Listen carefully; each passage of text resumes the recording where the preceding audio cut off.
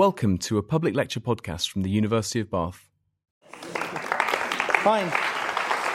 So it's an honour to give this lecture as really a tribute to Professor Almond, Darrell Almond, and what he's done for the university. And it's lovely to see Lenny, daughter, here as well, and also colleagues and friends of Darrell. So I'm going to try and give a flavour, because there's lots that he's done for the university, of what he's done in terms of research and sort of legacy and how he's sort of impacted on people and research groups. And I've been told I've got to try and keep it non-technical. There's a bit of technical bit, and at the start you might have to concentrate, and then it's opening up. So I've mixed and matched, so I've made an effort. So Darrell is a PhD from Lancaster, and he came to Bath as a lecturer in 76, and he had his chair in 1996, and he was director of the Materials Research Centre at the university. His handout's there, Nick. Yeah, it's fine. It's just late. So this is just a previous image from 1979. So there's Martin Ansell here. Martin, can you put your hand up? Yeah, Martin. There's Darrell there with a lovely jumper. Brian Harris is here as well. Do you want to raise your hand? Yeah, Professor, Head of Department. And then there's another character. This is an important character. You'll see later on. Very important. Nick Gathercole. Hand up, Nick. Where are you? Yeah, round there. And then there's other faces. If you know Angela Harrington, Brian McInerney, David Packham as well. And really, Professor Almond was a true scholar. Very impressive track record. And that's what I hope to give a flavour of during the lecture. So this year's year against citations. This is how many times other people have mentioned his work. And you can see it's very active, so 600 plus citations per year. So 600 other papers are mentioning Darrell's work, and that still continues. And just out of interest, we get obsessed with all these parameters as academics. This is the H index. Here it's 50. What it means is he has at least 50 papers with 50 citations. Yeah, so 50 people have mentioned each of those 50 papers. And just out of interest, at the back, there's a list of those top 50 papers in terms of citations. So it's a pretty, if I get somewhere close to that, I'll think I've done well. And I won't go through all the areas, because it's immense, over 200 publications. And really, I hope to give a flavour of a bit of everything. He's really quite famous for the Almond West formula. That's one of the key aspects in terms of citations, and on that list it's up there at the top, so I'll give a flavour of that. I was lucky enough to work with him on AC conductivity of electrical networks, and that links here to these emergent properties with Chris Budd in maths, Giles Hunt in Mech Eng, and Nick McCullen, who's now in civil engineering. Dr. Aki Salo, hands up back, Dr. Salo. Yeah, that's it. Beach casting, done some work there. And even cricket ball swing. I know nothing about cricket, and that's partially why I'm very nervous, because I'm going to have to talk about cricket for a little bit. And so I'm going to try my best, and I'll give a flavour of each of the things. So this is the slightly technical bit, but bear with me. So if we look at the conductivity, so the electrical conductivity of a material, and we do that as a function of frequency, it's very common to see this sort of behaviour on a log plot. It looks like this, yeah? I see it everywhere now after working with Darrell. And what this is, here it's frequency independent, so it doesn't change with frequency. And up here at these higher frequencies, it's frequency dependent, yeah? Pretty straightforward. And this is the formula. And the main thing is it's this DC, so the conductivity as a function of frequency is some DC component that's independent of frequency, and some component that is proportional to frequency to the power n. So this slope is some number, 0 to 1. And you see that in lots of places. And this is the permittivity. So you've heard of capacitors. So this is the ability to store charge in a way, so the permittivity of the material. If you plot that, you get exactly the opposite. Frequency independent here, and then it falls with frequency. And that slope is n. That slope is n minus 1. And you see that everywhere. It's called a Jonsh's universal dielectric response. Universal, so it's ubiquitous. And you see this everywhere. I won't bore you endless. I collect them. It's my hobby. This is a polymer against different temperatures. And you can see this DC component goes up with temperature. So this is hot, this is cold. At higher frequencies, it's frequency dependent. This is a crystal, a single crystal material, again with temperature. And you can see frequency independent, frequency dependent here. Ionic conductor, they do a lot of that in chemistry.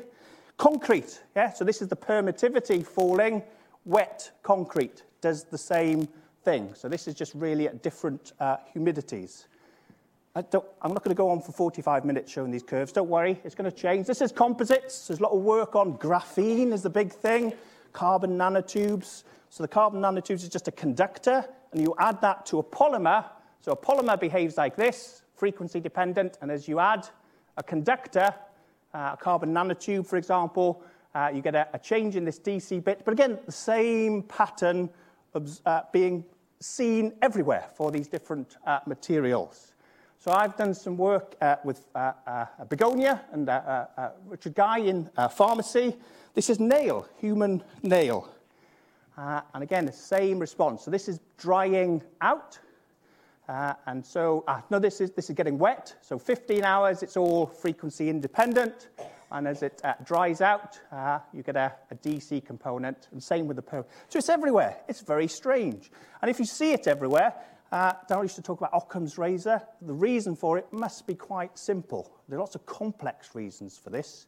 But actually, the fact that it's so ubiquitous, there must be a common reason. And when Darryl joined Bath, he did a lot of work on these sorts of responses in materials, conductors. And you can see why he's interested in this. His sodium beta alumina, so those were sodium sulfur batteries were all the rage at that time, early electric vehicles, 1983. So again, you see this behavior. And Darryl and Tony West developed this Almond West formula to predict this response. So basically, the conductivity as a function of frequency, which is this bit, is some DC component, which is this flat response, plus some frequency-dependent component. And they said this was related to hopping of ions. So as you increase the frequency against a critical frequency, you get more hopping of ions, back and forth, back and forth. And that's why you get this frequency dependence. And that's very highly cited and still used today. But credit to Darryl, that was one of the things he's really famous for, but he's not afraid to say, actually, that might not be right. Not that it's totally wrong. There may be a better way that can explain the ubiquity, why we see it in concrete, for example. And they were working on these materials with Ron Stevens in Bath. And this was alumina titania. And the titania, TiO2, it's in most of makeup and sunscreen, is a conductor. And the alumina, aluminium oxide, it's an electrical insulator. So it's in your spark plug, for example. So you've got a conductor and an insulator, and you look at this response again, this universal response. And if you imagine it like this, and then you put conductors where there's white and capacitors where it's a grey, you say, well, why not just treat the material as a big electrical network of resistors and capacitors? Let's just model it as that, and let's just have a look and see what happens to the material. So this is a simulation of a resistor-capacitor network. So it's 2D, so it's a bit like a checkerboard. So imagine a chessboard. 500 resistors and capacitors. 60% of them are resistors, so the majority are resistors, and 40% are capacitors of a certain value. Yeah? So it's a bit like a chessboard, but there's more of the black squares than the yellow squares. White. And if you do that, and you simulate that in a piece of software, very easy this day, you see something strikingly similar. So this is the conductivity against frequency. So here you have a frequency-independent region. So there the electrical currents are going through the resistors, and that's the majority. But here it becomes frequency-dependent. It starts going up. So you see these power law effects, this universal dielectric response. And the capacitance does exactly the same. So that falls, and if you measure that gradient, it's n minus 1. So it's minus 0.6. And the really strange thing is that there's 40% capacitors, and that slope, when you measure the gradient, is 0.4. It's almost the same as the fraction of the capacitors. And similarly, if that's n minus 1, it's 0.4 minus 1, it's minus 0.6. Strange. Very strange. And so you run lots of simulations, so lots of chessboards, 60% resistors, 40% capacitors, and you test one, another random lots. The mathematicians got all excited, so random mixtures. Is that right, Chris? Yes, that's good. Yeah, random mixtures. Sorry, just being theatrical.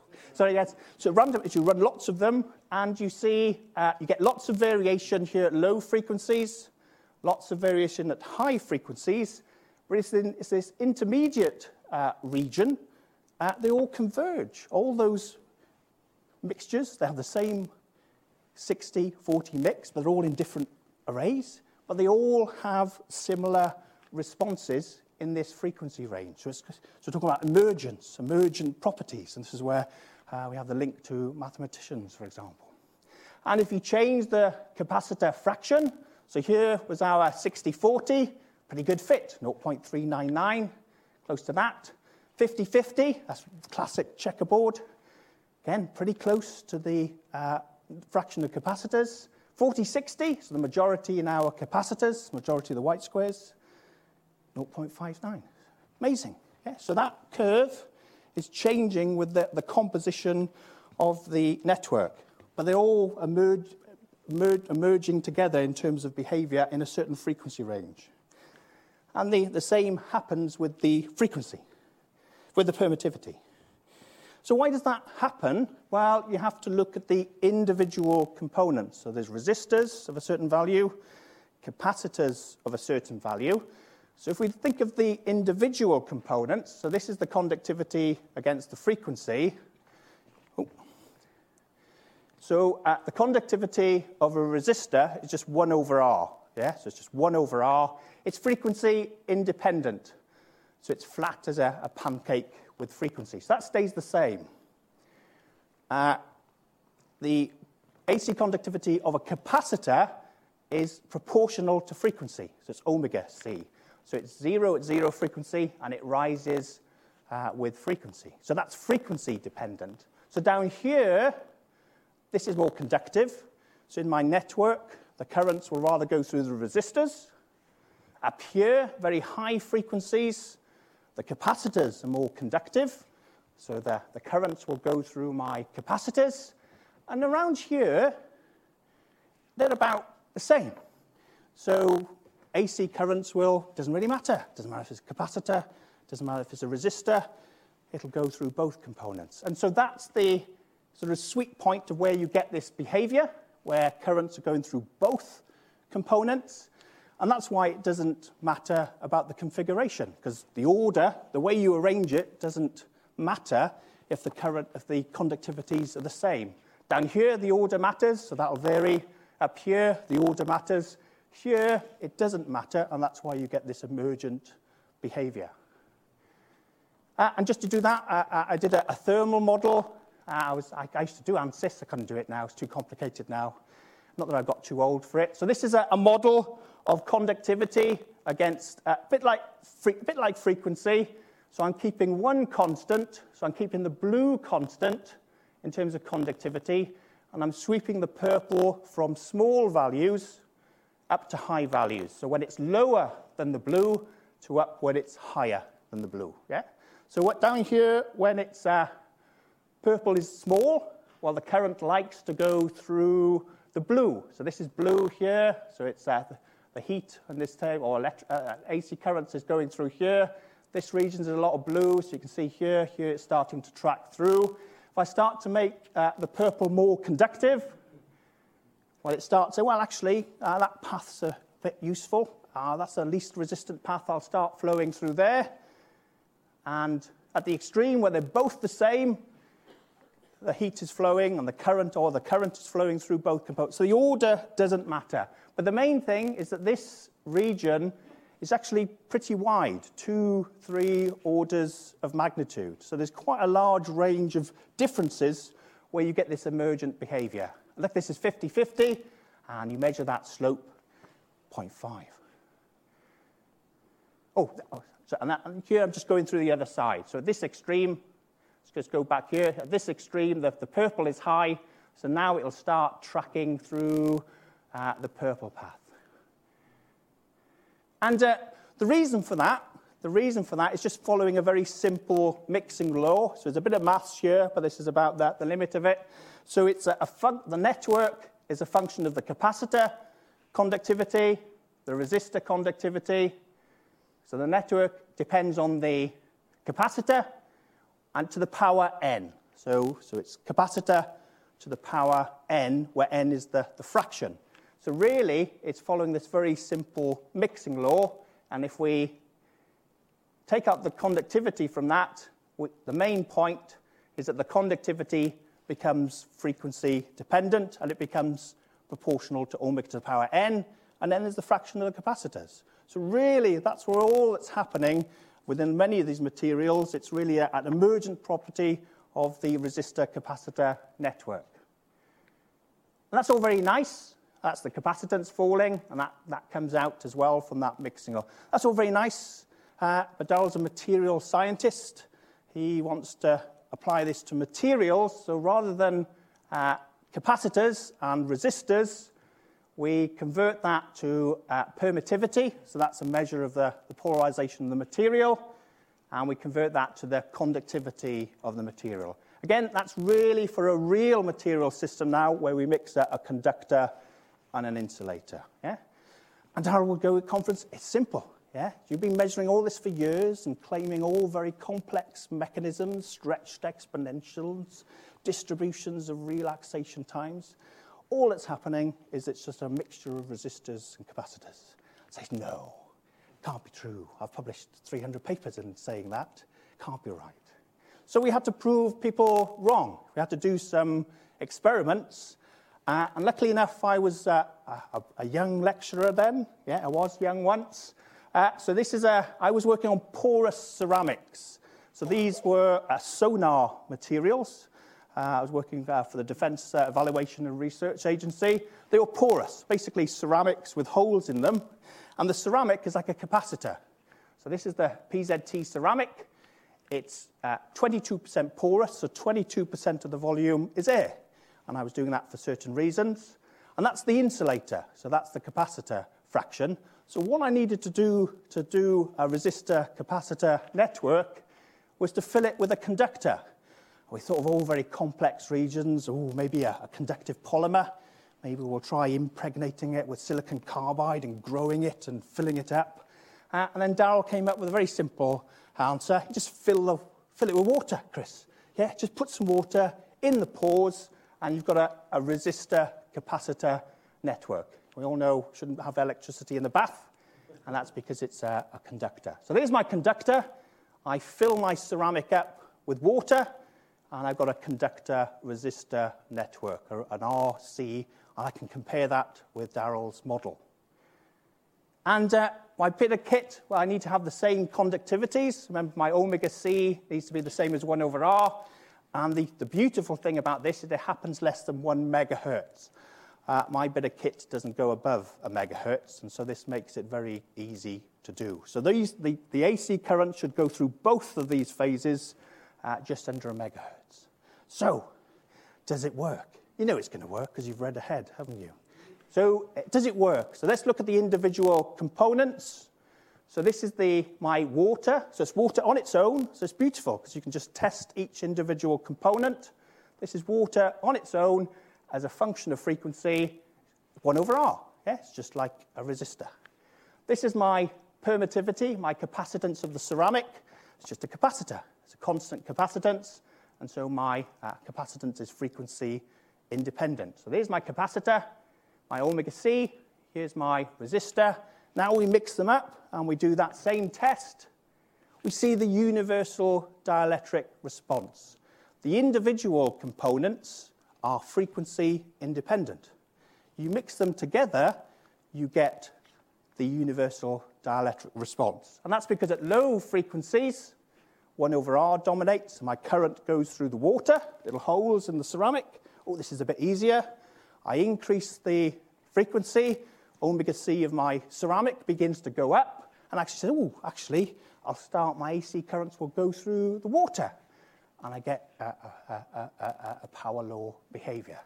We get Darrell's equations, and we put in my value. I know that because I measured that independently. I know the conductivity of water. I measured that independently. I know my fraction of capacitors is 0.78 because 22% is air, which is the water content, and 78% is ceramic. So I know exactly that.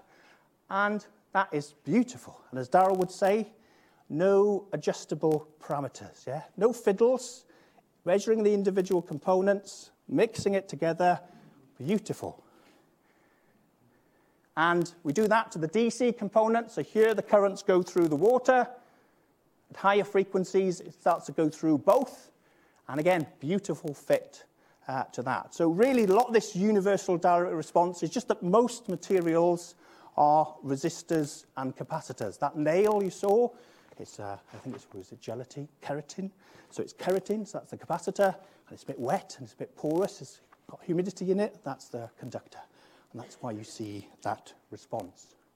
And as a young lecturer, published that with Darrell in Physical Review Letters. That's a really top journal, so that's really, really one of my proudest moments.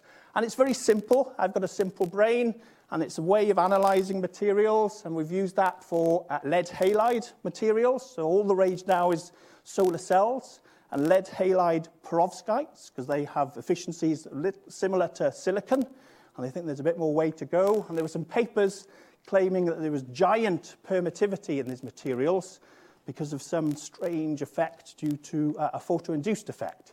But actually, it's just you're inducing currents, photoconductivity in the material. So really, we just use the RC network, so we're getting more resistors, and the permittivity will go up. With that, Chris Budd and Nick McCullen was here today. Nick, hand up, Nick. Chris, Giles, yeah, Giles. Sorry, I'm trying to name everyone. That's Nick. So we published on a large RC networks, and James Roscoe's here as well. James, he's gone. No, there he is. So we use that to explain giant permittivity for capacitor materials. Again, we don't think adding resistors and capacitors is a way, because you saw the current percolate through one sort of region, and what will happen is you'll get breakdown in the material. And Nick McCullen is now a lecturer, so he was a postdoctoral researcher with Darrell, and that was on a major grant with maths, biology. Can you name the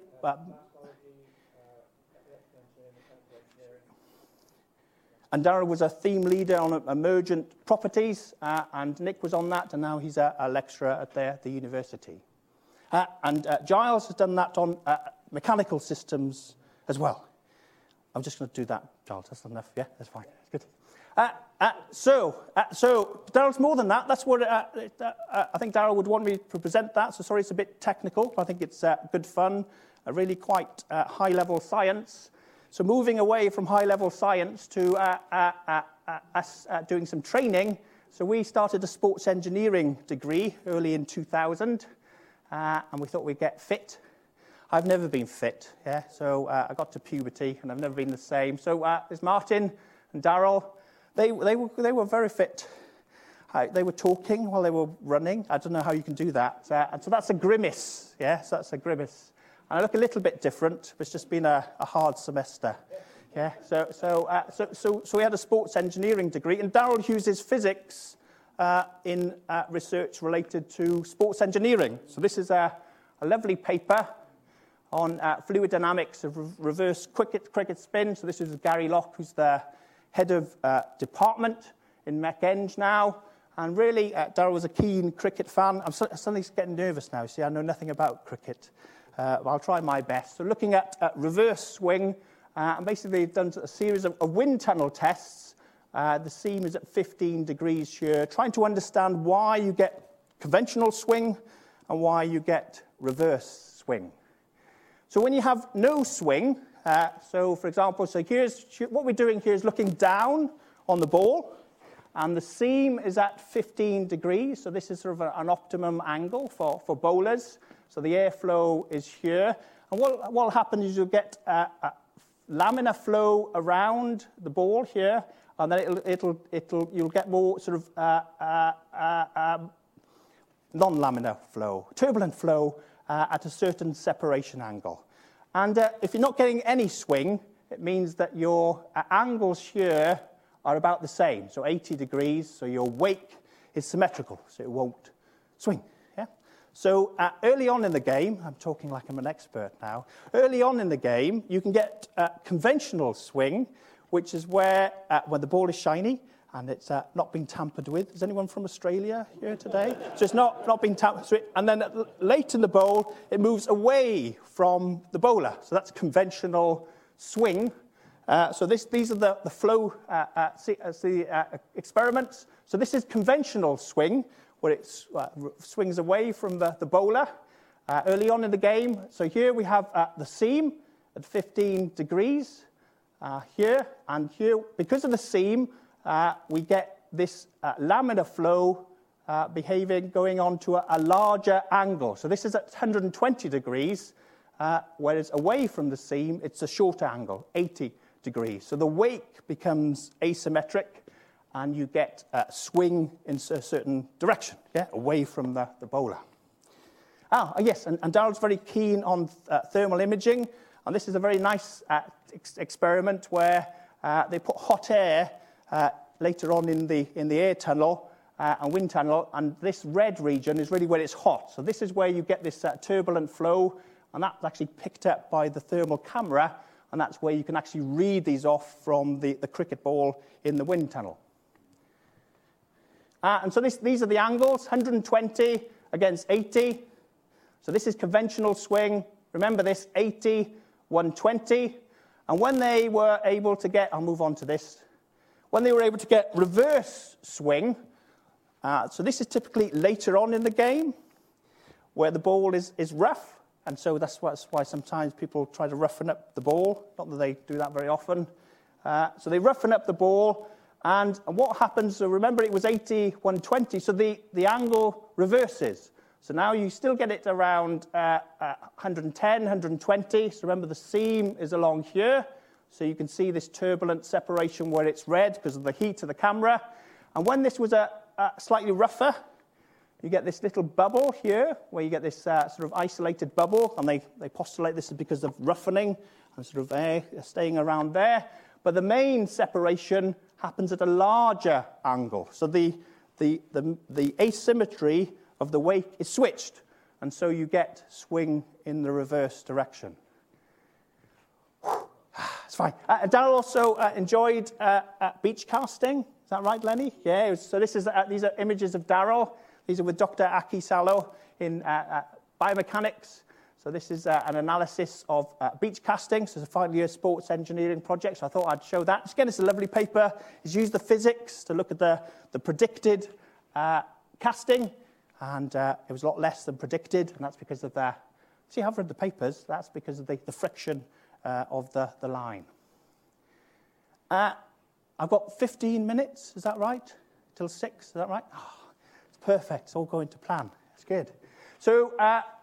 again, another area, going back to technical, an area is composites materials. So if you've flown on a plane, certainly a Dreamliner or a new Airbus, it's likely to have lots of composites in it. So these are carbon fibers, very stiff, strong carbon fiber, lightweight, because it's low in the periodic table. Carbon is a lightweight element. But the bonding is very strong, so it's very light, very stiff, very strong. But you can't just fly around on carbon fibers. They all sort of fall apart. So you have an epoxy matrix which bonds them together. And basically you layer up the carbon fibers in the orientation that you want, where you want the sort of maximum stiffness. And in most structures, you have a combination of loads in different directions. You have to optimize the layup, which layers, which carbon fibers in each direction. So you have very often a laminate, multiple layers of CFRP with the carbon fibers in different directions, some in 0, some in 90, some at minus 45, some at plus 45, for example. And a big problem there is a thing called barely visible impact damage, BVID. So you get some impact, get some hailstones hitting your plane. Don't need to worry, it's fine, don't worry. Get some hailstones, get stones kicked up from the runway. With a bit of metal, I mean, certainly on my Skoda, I can see the dents. I can see where somebody's hit it with a trolley or something. With the composite, you can't, because it's dark, and the damage is a little bit lower down. So you may have an impact, and you may have a delamination where the layers have come apart. So you can't see it visually from the outside. And this is some very work with Richard Ball. So he's a final year project student. And you can see these are the layers of carbon fiber. And this is using thermal imaging to look at those damage. The impact is here. These are the carbon fibers. And you can see if you're looking outside, it's fine. Yeah, it's all right. But actually, you've got damage underneath here. And I've put this in because Richard is now a reader in civil engineering. So again, another legacy from doing a degree and working with Darryl at Bath. And a large piece of work was with Brian Harris on non-destructive testing. So how do you examine these materials, and how do you watch these defects grow, and how do you understand how the defects grow? So he's very famous in the non-destructive testing area. And this is a lovely machine called acoustography. So this is your composite. This is your carbon fiber reinforced plastic, and it's being subjected to a alternating compressive load, and it's got a bit of impact damage in it. And normally, if you're trying to watch that grow as you cycle it, you've got to put it in a test machine and take it out, and do some non-destructive technique, put it back in the machine, test it, take it out, and do it again. It's a bit laborious. And people say, well, aren't you damaging it when you're taking it in and out? So really you want to watch it, monitor it in situ. So this is a test here. This is the original defect. So basically you have this in the test machine. So this is cycling up and down. You have a sound source. So it sends out an ultrasonic signal, goes through some water to couple it to the ceramic. And you have this acoustic scope. Sounds very technical, but it's just a liquid crystal which gives you an image of the acoustic sound, ultrasound that's gone through. And this is some experiments. So this is the initial damage. Done this sort of test, and you can see it growing as you increase this number of cycles, and you can see it starting to grow here, and it leads to failure. Very nice. Publish a paper on that. But Darryl was always keen to stress that this is the important result. So here, so this is at 160 megapascal sort of compressive peak stress. This result at 150 megapascal, slightly lower stress.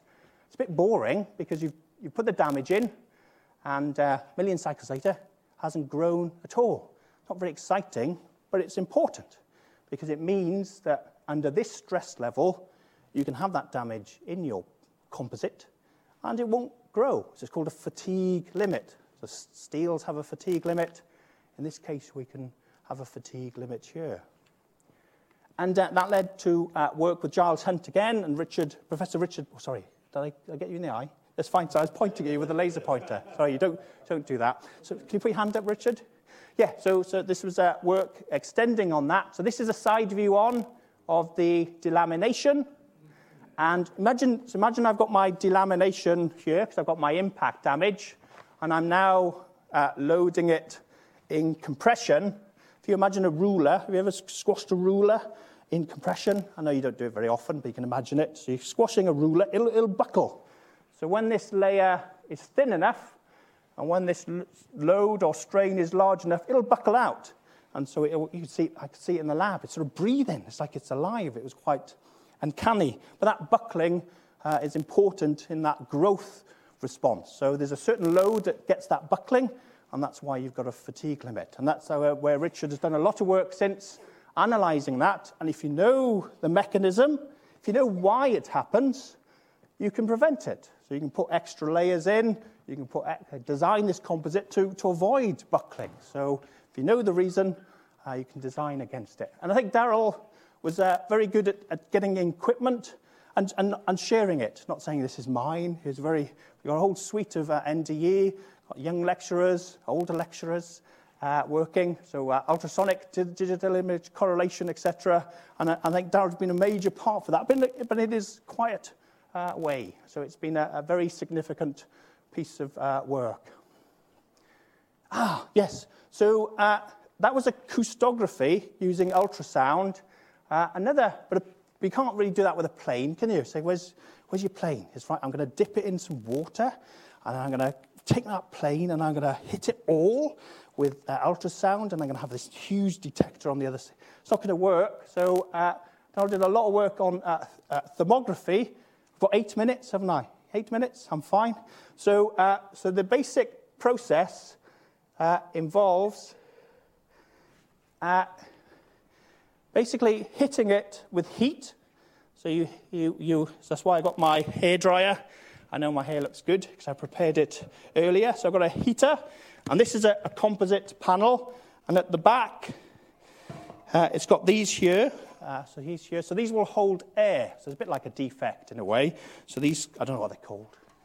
Stiffeners, so stiffeners here, but they got air in them, so they will hold air if I apply heat. And similarly, if I've got a delamination, I will see it. Let's have a go. So if I heat it up, where there's air pockets behind, it should hold the heat a bit more. Yeah, so we should be able to see it. It's exciting, isn't it?